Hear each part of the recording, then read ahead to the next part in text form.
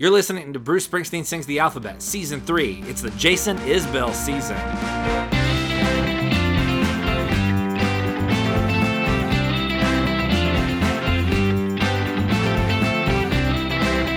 So hey everybody, thanks for listening to Bruce Springsteen Sings the Alphabet. That's what you're listening to right now.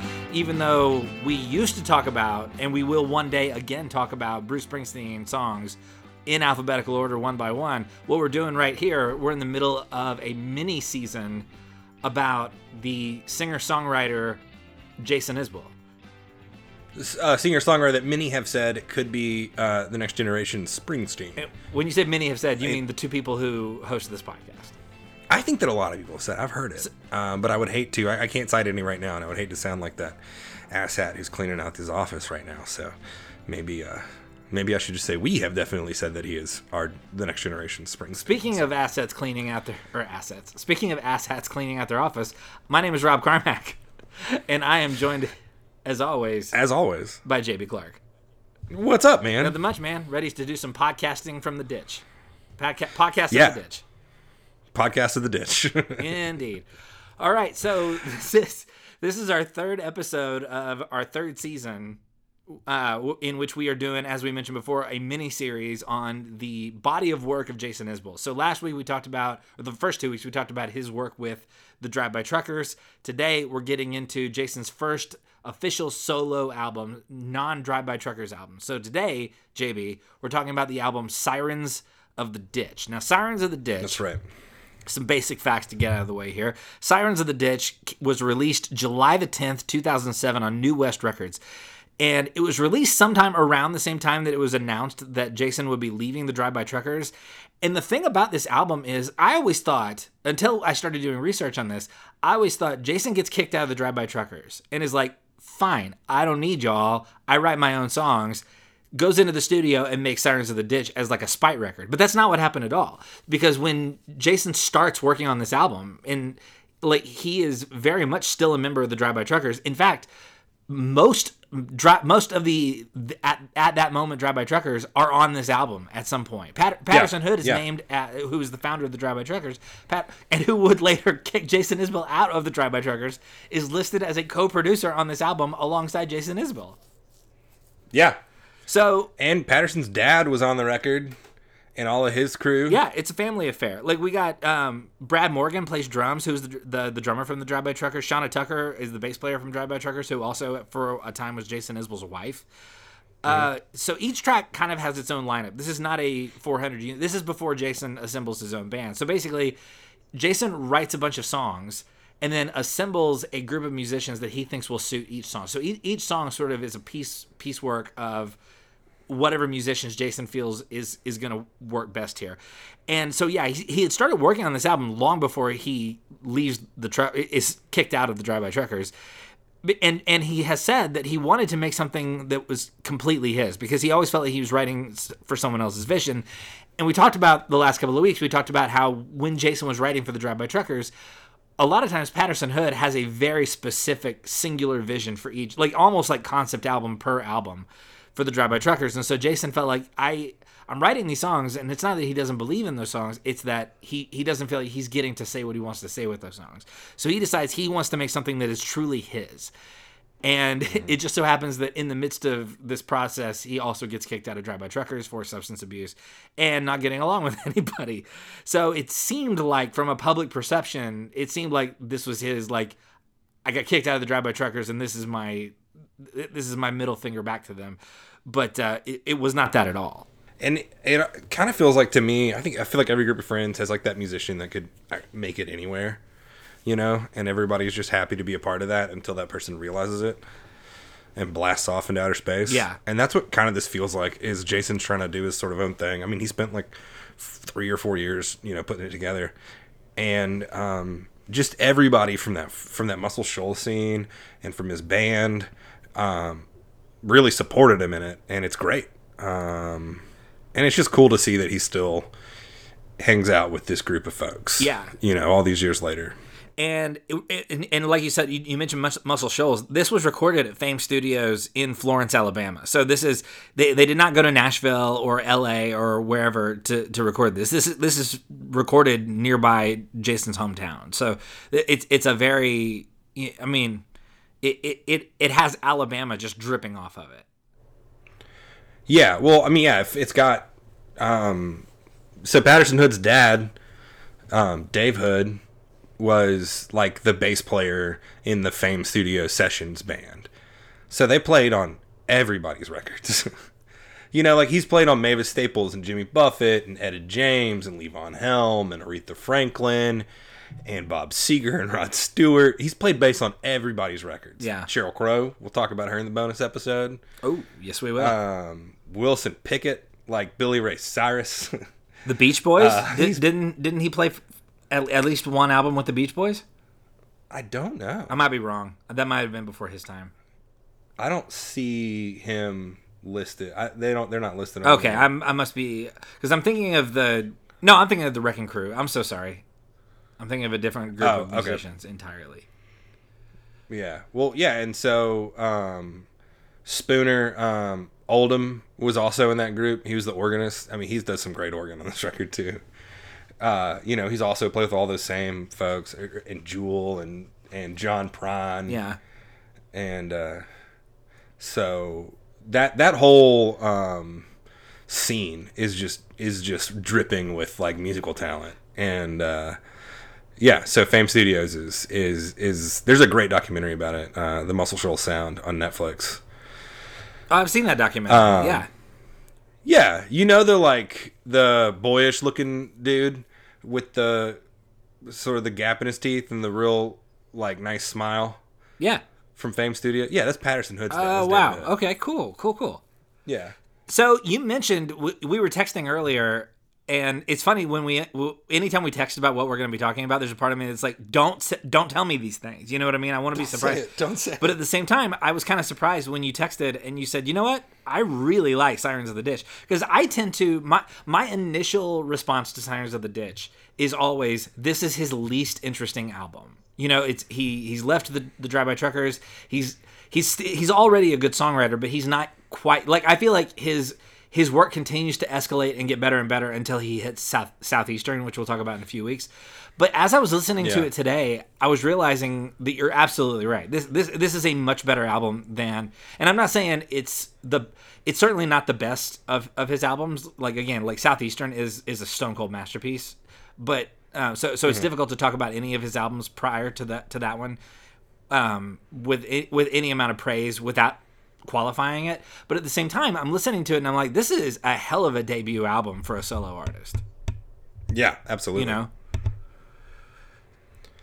I love this record. It's not. I'm in the same boat as you. Like, I don't pick it out that often because there's just it is a deep well to pull from, and obviously Something More Than Free or Southeastern. If I'm going to listen to a solo album, which this is less solo album than the rest of those are. You know, it's something like a 400 unit preview. You know, the prequel with the Fame band and the Drive-By Truckers. Yeah.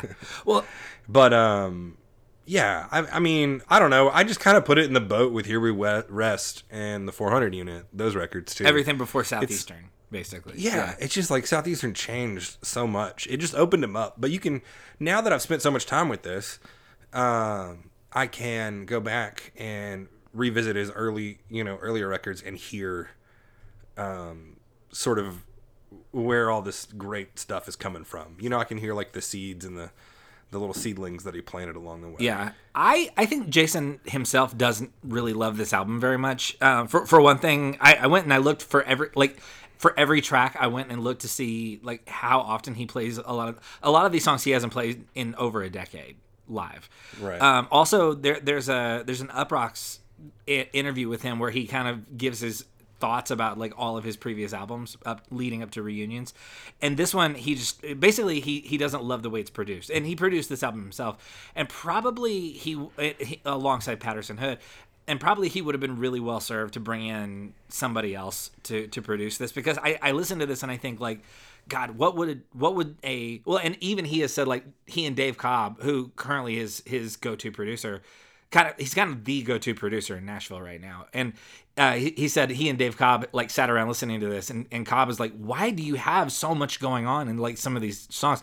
And he's like, because I produced it myself and I didn't know what I was doing. And so like I can only imagine what a Dave Cobb or like a Brendan O'Brien or someone else might have been able to do with these songs, you know, or even at today, Jason, because he produces, you know, he produced one of my favorite American Aquarium records, and you know he's done a bunch. So yeah, but yeah, I think every creative needs a different editor to come in at some point, especially for his first outing as a solo artist. Like but you know he had it in his head at that time, especially the kind of guy he is and the kind of stuff he was going through. That like he had to do this for himself for sure. And we know, and of course we know that at this moment he's deeply kind of entrenched in substance abuse, and like that's why he's about to get kicked out of the Drive-By Truckers, and he will talk a lot about how those first 3 albums there's a lot going on with him that he's tried to really hard to get past. And so like he's doing a lot of drugs, he's producing his own album, he's alienating all of his friends and his bandmates, so he's probably not in the best place to be making the kinds of decisions that a producer probably needs to be making. Yeah, this record could have been how to take Dale Carnegie's advice and throw it in the trash. Yeah, it could.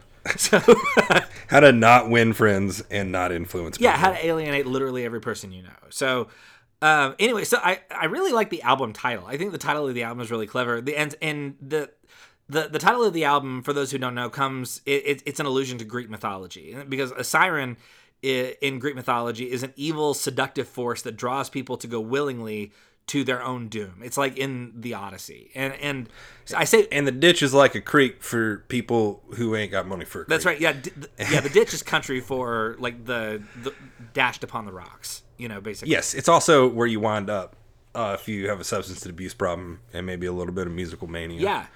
So basically, basically, the title of this record is Jason's way of saying these are the forces. The common thread on this album is there are these forces that call us to drive ourselves into destruction, into the ditch. Like we drive ourselves into the ditch, not because we're trying to be self-destructive, but just because we can't help ourselves. Like we are drawn to our own destruction. This record's about the self-harm behaviors that we engage in that aren't as obvious as cutting.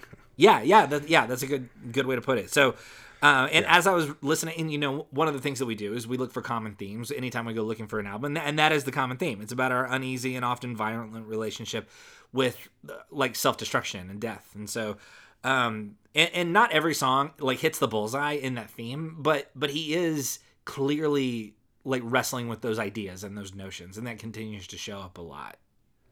Yeah, absolutely. And it's, we've said that we're not crazy about it, but also like in the terms of the rest of his catalog, it's got 2 of his, big time good songs on here. And I guess you want to jump into it. The first one I think is Brand New Kind of Actress. You said you'd heard of me, so why are you so afraid? Some minor changes made, you missed the big parade. Another filthy day, another Hollywood sign. You missed the caution line, and you just walked right in.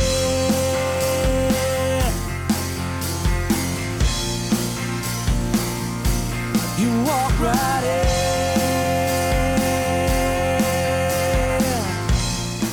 Which is more appropriate today than it's ever been. Yeah, I was going to say, we're recording this the day after the news broke that Phil Spector died.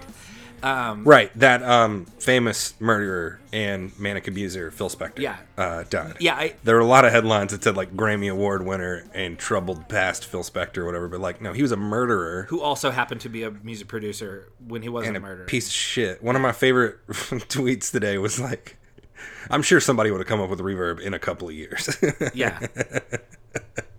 Like, yeah, he was the Harvey Weinstein of his age. Yeah, even before he committed murder, he was already not a good guy. Like, he kind of, like, very famously, like, torpedoed Darlene Love's career. There's lots of stories of musicians who were sort of under his control that he abused and mistreated in a myriad number of ways. So the reason we're talking about Phil Spector is that is who this song is about. Jason has like very explicitly said that this is about the troubles of Phil Spector, because the person that Phil Spector murdered was an actress by the name of Lana Clarkson. And it's funny because like we talked about Phil Spector in our bonus episode when we talked about the Ronettes, because Ronnie Spector was the lead singer of married to Phil Spector. So first of all, let's talk musically, and then we'll get back to Phil Spector. I dig this song musically a lot. My biggest complaint about this song is that it's too long, and I think a good producer would have been able to tell Jason like, hey, shave about 45 seconds off of this, and you got yourself a good pop song. You know what I mean? Yeah. Well, one of the things I like about it is how it's so kind of cowpunk. It's so punk. It's clear in listening to this record that he's like Springsteen, that he listens to everything. Yeah. And if you follow him, his career or his Twitter account or anything, he listens to absolutely everything. And it really, really shows. Like I remember I saw him after, I'm trying to remember the name, after this rap act that I'd never heard of, and it was a very rambunctious act. With lots of colorful descriptions, and he came out on stage right after them, and he was like, had a blast dancing with my daughter to, I forget the name of the band. He was like, that band, does it. Now we gotta have some talks about some words, but whoo, those beats or something like that, And it was just like, this dude loves music. He loves every thing about music. Yeah.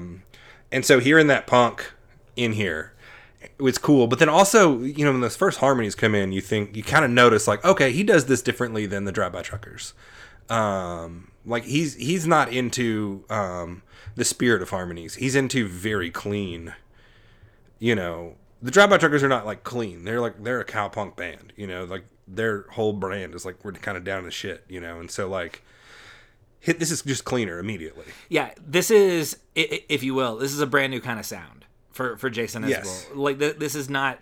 I mean, it's not totally different from the Drive-By Truckers, but it's different enough to make you go like, oh, like yeah, he did have a different vision. Like no wonder he felt like he needed to make his own stuff.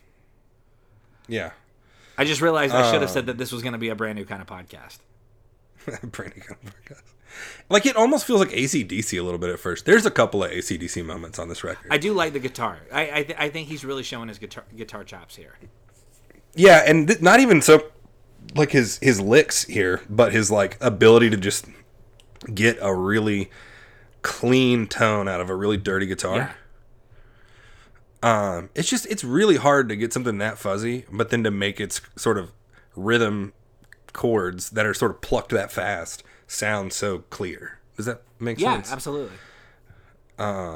You gotta mix it really well, because there's a lot of other sound that you don't want coming out of that amp, because that guitar is so crunchy. Yeah. What about what do you want to, I mean, we're not really reading lyrics, but this one's kind of important. You want to talk a little bit about that? Yeah, and we mentioned before that this song, Jason has talked about how this song is about Phil Spector and the murder of Lana Clarkson. And you mentioned before, like, I'm sure, like, somebody tweeted, like, I'm sure somebody would have come up with the idea of reverb. Or the wall of sound. Yeah, and I love, there's a verse in the song where he says, "You greasy little guy, I don't care what you did. In 1965, before the wife and kid, I'll leave my jacket on, so sorry I can't stay. Just put the piece away." So basically, like, I love, he says, "You greasy little guy, I don't care what you did in 1965 before the wife and kid." Like, okay, yeah, maybe you produced some really important albums, and maybe you've got your name on some stuff that is iconic to music, but also you killed somebody, so the things, like, all those accomplishments don't really, I mean, I don't care what you did. Like you said, somebody would have come up with reverb, but Lana Clarkson is still dead, Yeah. So yeah, like he's like, sure, you produce some amazing albums, but you're also a murderer, and we're not going to let you off the hook for that. Just because you happen to also have been a major creative force in the history of rock and roll. You don't get to just escape from that. Right. That doesn't make you good. What's funny also is it's even kind of produced like a Phil Spector song. There's a big wall of sound. There's hand claps. Yeah. It's almost like he's saying, you're not as special as you think you are. I'm Jason Isbell. This is my first album. I'm producing this, and I can make a Phil Spector sound. But it's the first track on the first song of his first solo album. Yeah. Is him just being like, we can all do it. Yeah. It's just about mic placement, Phil. It's not about killing people. Yeah. So what else? What else from the lyrics stand out to you? That line just really gets me. That sort of section, the bottom third, if you will. The greasy little guy. I don't care what you did. Yeah. Yeah, just put your piece away, man. Yeah, just put your piece away. Put your piece away and let me call my cab. What an interesting front door. Like, we've talked a lot about how the first song is the thesis statement of an album, and so it's interesting to me that the thesis statement of his first album is about a guy who was a musical genius, or arguably a musical genius, or lauded as a musical genius, but also was so self-destructive that his contribution to music really should not be the thing that we're most focused on when we talk about him. You know what I mean? Yeah. Well, yeah, and when newspapers mentioned his contribution to music this week after his death, like, there was a pretty serious backlash between people saying, from people like me saying, it's not what he was. He was not a Grammy Award-winning producer. He was a murderer. Yeah, it's like saying Charles Manson, known musician, aspiring musician, Charles Manson. Singer-songwriter Charles Manson. Yeah, man. Charles Manson didn't do that from a position of power. I'd say it's almost not as bad. Well, yeah, Charles Not that Manson Charles never Manson's a actually good killed person. somebody. Like, he always had other people killed. Like, Phil Spector straight up killed somebody. Right. So I guess we're not to sit here and defend Charles Manson. but yeah, Heard it here first. So what do you make of the title? I've been struggling with, I'm not totally sure what I think the title is about. I think it's like from the perspective of her. That she's a brand new kind of actress. Yeah, it's almost like maybe that what got her killed was that she was like, no, I'm a new thing. I'm not gonna put up with this. Her greatest crime was that she might have overshined Phil Spector. Yeah. I mean, his history of abuse towards people, specifically women who were talented, kind of Yeah. lends itself to that interpretation for sure. Certainly does. Certainly does. So he drove himself into the ditch, you would say, by being a piece of crap. And yeah, well, you got to think someone who's lauded for their musical achievements and who is trying to fight some demons, might, see someone like that and be like, well, can't get that bad, or at least I'm not that bad, or even see it as a warning, Yeah. Because Jason wasn't in a good space mentally necessarily. He was going through some pretty terrible stuff and treating some people pretty terribly. It does make me wonder, was he so frustrated about the idea of Phil Spector because he was wondering if he was becoming a type of Phil Spector? Not in the murderer way, but in the, I'm kind of burning all the bridges, abusing your collaborators kind of. Yeah, and I'm and I think Jason's confident enough to know that he's a talented guy, and that he knows he's talented, but also that he knows that his talent isn't the most important thing about him, that how you treat people is actually more important. That's a pretty interesting thing to open your first solo album with. Yeah, absolutely. So that leads us to the second track on the album, which is called Down in a Hole. Standing in the window with his tongue hanging out like the king of something evil in a year-long drought, with a dirty white suit, a big white hat, a bullet in his pocket. No matter where he's at, he's trouble. But ain't we all trouble? Ain't we all? Have you read the comic Southern Bastards? Yes, I love that comic. This reminds me of that. Like any sort of boss hog tale. Yeah, just like a crazy dysfunctional football town. Yeah. Yeah, just like a Southern boss who moves into town and buys it all up and turns it into mines and coats everything in soot and Yeah, so covered up the county with stone and creosote. Yeah, so the song seems to center around one particular individual who's wealthy and has systemically caused the erosion of an entire town, sort of like a more personal version of Death to My Hometown, if we're comparing it to Bruce Springsteen. So this one guy, this big boss guy, cigar chomping guy, has left an entire community quote down in a hole. But he's lauded as this VIP, so everybody kisses his ass because he's the guy with money. But at the same time, him coming into the town, he has stripped the town for all the life that it has in it. and the townspeople have become dependent on him, but they become dependent on him because he has like a vampire, like he's just sucked the life right out of them. So I'm just remembering this, but there's this, if you drive through North Alabama, there's signs that we see a lot of Vulcan material supplies signs for the company, and you see a lot of signs that like it's like ask me how Vulcan ruined our home or something like that. Oh wow. All over the area. But I mean also just North Alabama, Tennessee, North Carolina, West Virginia, North Georgia, they're no stranger to like somebody selling their land to a big company and it having a lot of negative consequences on the rest of the town. Like that's the flip side to TVA.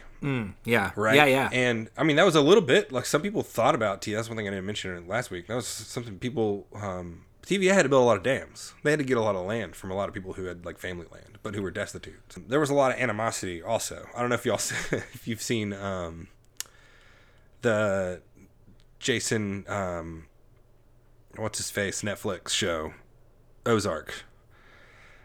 There's some of that sort of element to the whole thing. Okay. I was thinking about Justified, like the second season of Justified, where the big Justified big time there too. The coal company comes in and they want to like blow the top off the mountain, because they want to get more coal out of. I mean, this is one of the oldest Southern stories. Yeah, is people coming to town to. I mean, any city in the South, you go to like a meeting and they're talking about how they're gonna lower all these taxes and make all these sort of concessions so let companies come in and abuse them for the sacrifice them to like the political platform of jobs, right? But they're not necessarily making the community better, maybe just making everybody sick. And some people do it well, some people don't, whatever. It's a whole political issue, but that's what this is about, sort of, is like that person who comes to town, that person who's running things, who gives thanks to Jesus for the shape that he's in, but who's covering the town in stone and creosote. It's like he wants to make the town great again. Yeah. It's a lot like that. The lines about his daughter too almost make you think like, is that actually his daughter, or is that symbolism for it all, or is it that really on the nose Southern trope of someone living out just an ironically symbolized life? Yeah. Or he brought his family to town. Like not only has he sort of like taken advantage of the town, but his daughter sort of like has her own kind of thing going on, at her level. Yeah. Man, how Bruce Springsteen is this song. I don't understand the 5 will get you 10. Oh, it's very Springsteen. Yeah. That line 5 will get you 10. I think it the expression's like 15 will get you 30 or something like that. Yeah. Like don't hook up with someone who's underage. I don't understand 5 will get you 10. I think it's a betting term, like for 100% odds, maybe. I don't know. Yeah, I don't know that expression. But I think it's a mixed metaphor. Interesting. Yeah. Both of these songs, by the way, Brand New Kind of Actress and Down in a Hole, Jason has not played these songs live since 2009. Yeah. So it's been, which the album came out in 2007. So he, if you will, ditched these songs pretty early in his live set. Just basically, just the minute he had enough stuff to like make it through a whole set, he was like, I'm not doing those 2 songs anymore. Not doing it anymore. Yeah. What do you think about Try? You can't make a woman sleep alone. You can't make a woman sleep alone. You can't give her loving on the phone. You can't make her stare at Try. I think this is my least favorite song in the batch for today. Like, it's fine. It seems to be a song to an abusive partner about how he treats this woman in his life, and he seems to have a lot of power and control over her. I could be reading it wrong, but I don't know. It doesn't really speak to me quite as much as the first 2 songs did. What about you? What do you think? I think it's a really good first draft for a lot of great later material. Yeah. What's interesting is he has played this one. Like, this one has been in the rotation. The last time he played this was in 2018 in Birmingham. Well, I mean, imagine this would be a fun song to start a show off with because of the guitars and the drums. You know? Yeah. Like musically, I guess My yeah, note it would still under work. musical. Yeah.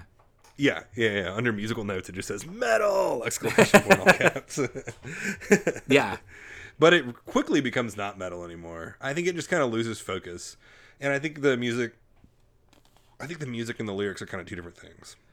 But I think he's, you know, trying to figure out some toxic masculinity stuff that he'll figure out how to speak on better. Yeah. As he keeps writing. You know, It's just- he's just not quite there yet. It's a great first draft, I think. I think so too, and it's just that there's so many songs that sort of explore this territory. I always think of like "Better Man" by Pearl Jam, there's lots of songs that deal with this and explore it really well. And I'm not saying it's totally out of place on this album. Like, you know, it does sort of deal with like abusive partnerships and like, you know, how sometimes we find ourselves in the ditch and we don't know how to get out, and just like that. The theme, it's consistent. It's just like you said. It feels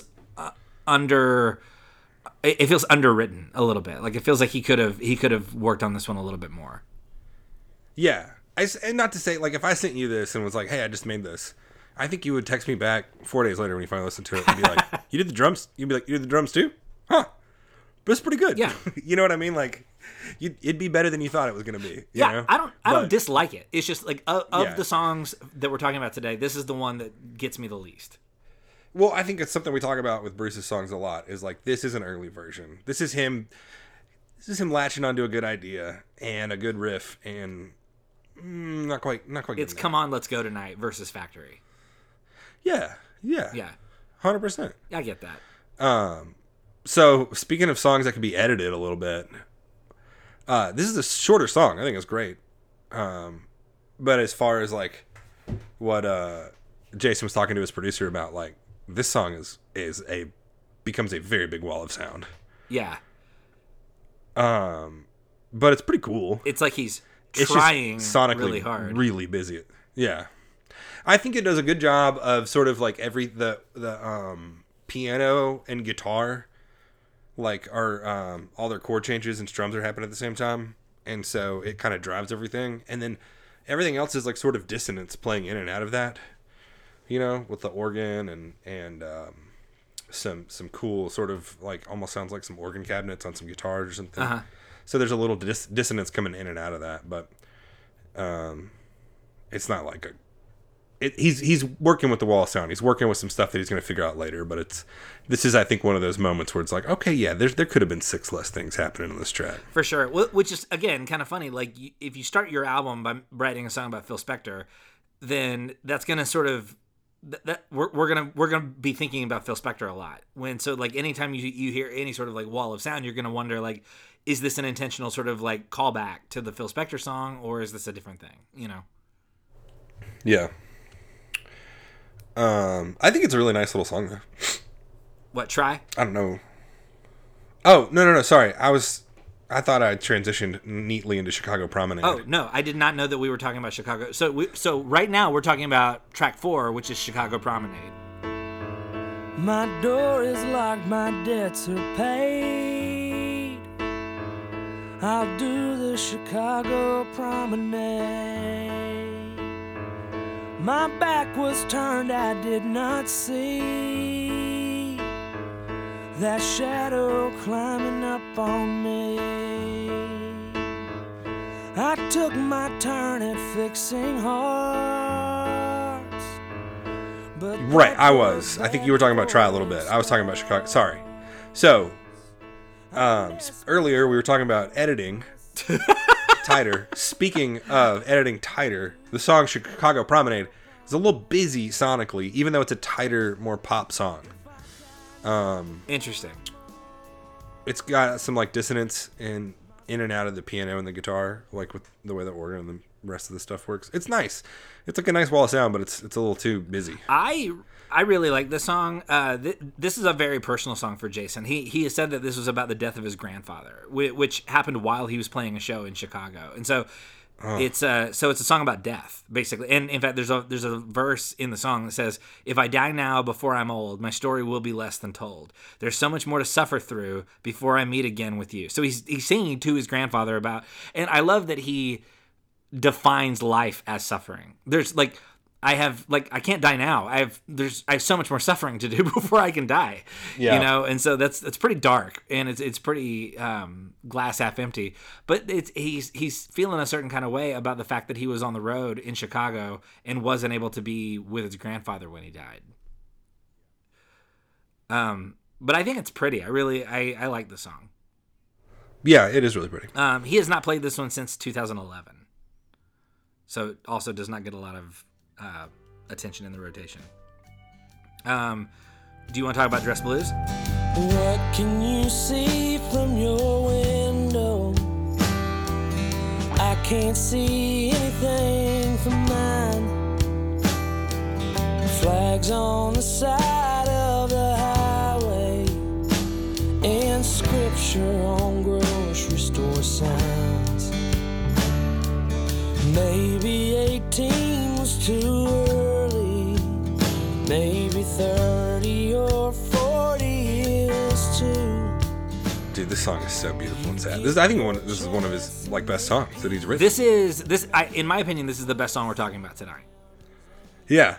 So when this came out, I was 19. My friends were dying in a Hollywood war.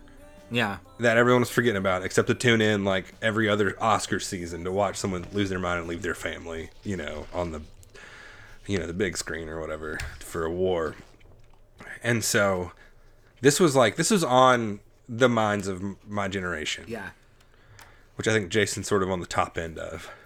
This is, by the way, this is the most Bruce Springsteen song we're talking about tonight too. This song reminds me so much of Gypsy Biker and Devil's Arcade, Yeah. And even Good Men Are Hard to Find. Good Man is Hard to Find. Shut Out the Light. All the songs about I guess Good Man is hard because it deals with the death of a soldier. So, yeah. Well, and not just because it deals with the death of the soldier, but from the perspective of the town or the people he's leaving behind. Right. Which is why it always calls back to Gypsy Biker. Yeah.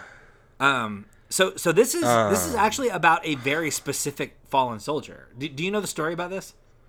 I don't. Okay, so Jason, there's a whole article in American Songwriter magazine about this song, and this is I'm gonna read an excerpt. This is gonna make a lot of sense out of the song. So this is just an excerpt from the Jim Baviglia article in American Songwriter. It says Isbell wrote this song after hearing about the death of Marine Corporal Matthew D. Conley, who was killed at age 21 in Iraq in February 2006, along with Second Lieutenant Almar L. Fitzgerald, when their Humvee rode over an improvised explosive device. At the time of his death, Conley, who was a football star at the Alabama high school Isbell attended, had been scheduled to go home in a matter of weeks to be reunited with his wife, who was pregnant at the time with their first child. And then it quotes Isbell. It says, Jason says, "I knew Matt Conley not very well. He was a few years younger." He explains, "I was coming off a tour with the Truckers, and I called my mom, and she told me about his funeral, which she had attended that day. And when I got home, I wrote Dress Blues in a time it takes to write it down on a piece of paper." So this was deeply personal. It's about somebody that he was a couple of years behind him in high school, at his school, who was a football star, who was just a couple of weeks away from coming home to his pregnant wife when he was killed in his Humvee in Iraq. Yeah, man. This song tears me up, dude. It's very sad, and like you said, we were both. So, I mean, because this war has gone on for so long, you and I both knew people, or are of the generation who watched people that we knew go off to either go to Afghanistan or Iraq in the aftermath of 9/11, and either not come home or come home deeply shaped by what they had experienced. Yeah, man. That line. When he your wife said this will all be funny when he came back home in a week. You turned 22, which is to imagine have going through that kind of stuff before being 22. And we'd celebrate you in a bar or a tent by the creek, and your baby would just about be here, and your very last tour would be up. He was so close to living the American dream, and he died not in sacrifice to it, but in sacrifice to some ideal that has nothing to do with that, Yeah. And so then you won't be back, and they're all dressing up in black and drinking sweet tea in styrofoam cups, which is a really specific image to me. Well, and which is another thing that is evocative of like a Bruce Springsteen type song, where he adds these like little details and little pieces of flair to sort of help you like close your eyes and really imagine yourself in that space. Like the more specific he gets, the more universal it feels.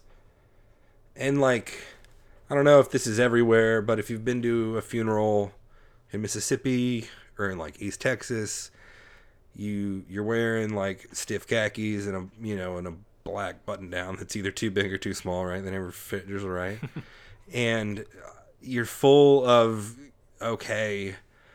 food that you ate in the fellowship hall with, that the old ladies made for the family special. And you're just drinking like half warm, way too sweet tea out of 6-ounce styrofoam cups. You just can't not be thirsty. You know what I mean? Like you just can't get enough tea or water or whatever. And it's just like those little 6-ounce styrofoam cups that they keep in the fellowship hall is like the saddest part of this whole song because it just reminds me of that. Yeah, it's a very true piece of imagery that he puts in here. Yeah. This song still shows up in the set list sometimes. The last time he played this was October 2019 at the Ryman. Yeah. So, and that sounds like it was a long time ago, but let's remember that it's been almost a year since anybody's played any shows, Right. October 2019 is a lot more recent set list wise than it sounds. Yeah. So yeah, man, this song is it's gut wrenching and it's so good. This is. Yeah. Also, the line about there's red, white, and blue in the rafters, and there's silent old men from the Corps.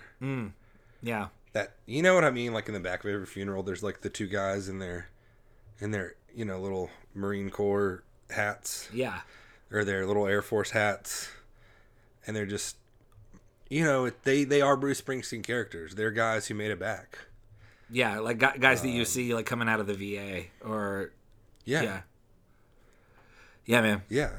It's a good song. It's a real good song. Yeah, it's powerful. Wrecks me every time I listen to it. Yeah. This is his Gypsy Biker for sure. Yeah. All right, well then we go to track 6, which is, if you have the vinyl, this is when you flip the vinyl. We're not going to do, we only have 2 more songs. We had to break it up kind of weird because there's so many bonus tracks that we have to talk about next week. So that's why we're not stopping where we flip the vinyl. So if you have the record, you flip the vinyl, and so track 6 here is a song called Grown. Last night I heard the siren song and I followed it in the ditch. Oh baby, I'm just carrying on. Far be it from me to bitch. Last night I heard the distant hum of another damn hurricane. Oh, Sonny, tell me where you go. Yes, that is track 6. Sorry. And no, you're good. There's a pause, and I didn't know what to do. I always pause to make room to play a little clip. This is where the album title comes from. This is where, and so the first verse of the song makes mention of Sirens of the Ditch. Right. And basically, this is overtly a song about a girl who took his virginity. Her name apparently is Sunny. I don't know how specifically autobiographical it is. It feels very autobiographical, but it's basically like this woman made me into a man, and so now I'm grown, and and the last time the song was played was in 2017, also at the Ryman. This is one of those songs that makes you feel like he could have been sort of like one of those southern cute boy singer-songwriters. Like, it's almost there. You know what I mean? Mm-hmm. Like, it's almost one of those early John Mayer, like Ed Sheeran, ba-dum-bum-bum, ba-dum-bum-bum, references Purple Rain, which is a song that no one who listens to those kind of bands listens to but knows about, so they're like, haha, culture. Well, and you know what I mean? Like, it's one of it really could almost fit into that. Well, and mentioning Purple Rain is like the subtle way of saying that she was older than him. You know what I mean? Like, because he's a little young to have been somebody who was really into Purple Rain. Well, and if you didn't catch it in that line, the next line is, "You took my little hand." Yeah. So he's trying to show that this is like an older woman who's guiding him in a certain way. Yeah. Yeah, and you do sort of think like with a different kind of producer, if the person who had produced John Mayer's Room for Squares had produced this, then this could have very easily been like a radio song. Well, yeah, the oh, you made me feel so great. Yeah, this is Your Body Is a Wonderland. Yeah, I mean this could be a Vance Joy song, you know? Yeah, like, totally it could have. I'm glad it's not. I'm glad he went this route. I'm just like this. The man is multi-talented. I remember in high school, I really loved the band Switchfoot, and then I found out they were like world championship surfers or something, and I was like, "What? I'm not even one thing." And the fact that he could have been like just like a rightful star as a metal musician or a punk rocker or, you know, a Southern Vance Joy or whatever, like that just, you know, it's like, come on, man, share a little bit. He could have carved his own path in whichever way he went. Maybe if you're going to be that good, don't be so damn charming. You know? Yeah, so true. I guess he's earned it a little bit though. He's been through. He's been through some stuff for sure. Yeah. Well, do you have any other thoughts about Grown? No. All right. Well, then the last song we're talking about today is track 7, which is called Hurricanes and Hand Grenades. I got a glass of wine, I got a cigarette, I should be feeling fine, I ain't feeling nothing yet. She's leading the second line, I feel like I'm in front of it, I guess I am tonight. Is this song about the drinks? I think it's about lost love. I think this is the other side. I mean, you can make the argument that they're all a little bit about the drinks. Well, I meant the drinks, hurricanes, and hand grenades.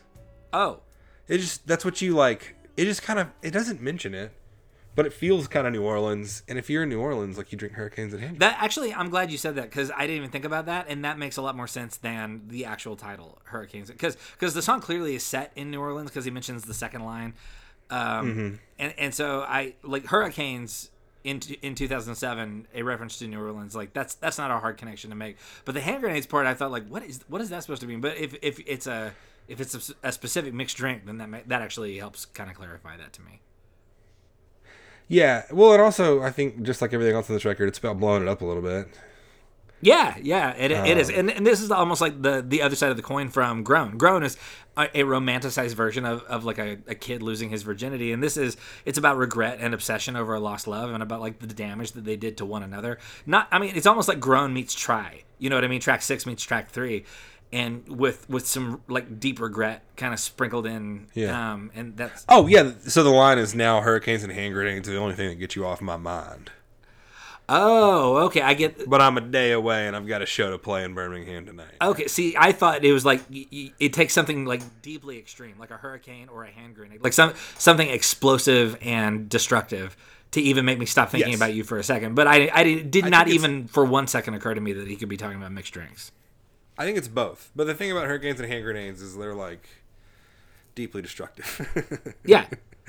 Well, and yeah, it's one thing we the know. New Orleans version of the Walk Me Down for you Memphis folk out there.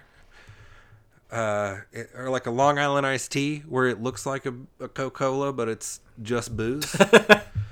And you're like, how can you put that many clear liquors in a jar and it come out brown? Sorry. So I mean, and now we know, like, yeah, this is his most self-destructive phase that he's in the middle of, and so he has a song that is about drinks that are destructive, that are named after destructive forces. That's interesting.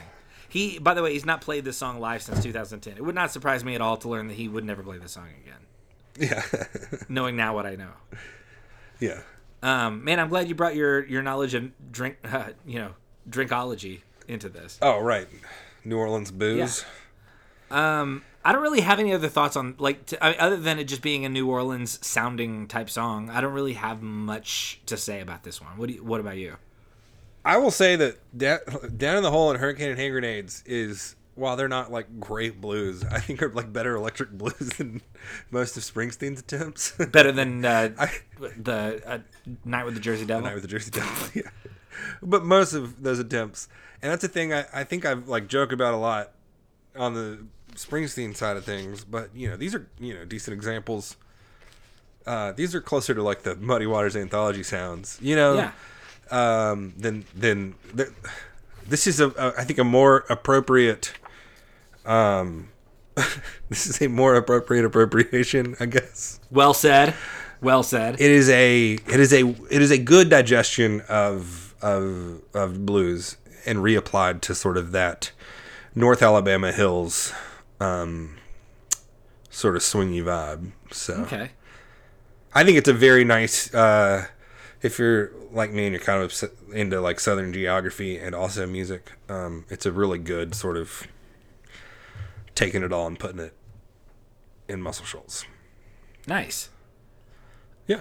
So, what if we have to like say like best and worst here? Like, are we in agreement that Dress Blues is the best of the songs that we talked about tonight? 100%. Yeah. And then if you had to, if you would ditch one of these songs, which one would you get rid of? Like Groan or Try. Yeah, I'm Try. So it sounds like we're on the same page here. Yeah. So yeah, man. Overall, Sirens of the Ditch, surprisingly good album. Great. Yeah. I don't know why I should say surprisingly. I mean, it's Jason Isbell, and I mean the guy writes a good song. What are you gonna do? Yeah, it's good. Yeah, I like it. All right. Well, I think is that it for us for tonight? Yeah, that's it. All right. Check us out in the bonus feed if you're a patron subscriber. We're gonna be talking about 2 songs or 2 records off of the Rolling Stone Top 500 Records of All Time list. I'm super excited about the ones we're talking about tonight too. Yeah. So yeah, if you're a patron, you can join us over there, and if you're not a patron, then you can join us next week, where we're going to finish talking about Sirens of the Ditch, including all of the bonus tracks that were released on the reissue of this album. So, a lot of bonus track material. So if you're a Jason Isbell completist, next week is going to be critical. So yeah, you can follow JB on Twitter at Letters Clark. You can follow me at Rob Carmack, and thanks so much for listening, JB. And I didn't mean to say thanks for listening, JB. Thanks for listening, JB. Thanks for listening. Period. JB, comma. Thanks for hanging out. Yeah, enjoyed it, man. Yeah, man, me too. And we'll pull this thing out of the ditch. And then we'll see y'all next time when we talk about Sirens of the Ditch, Part 2. Everybody have a good night. We'll see you later.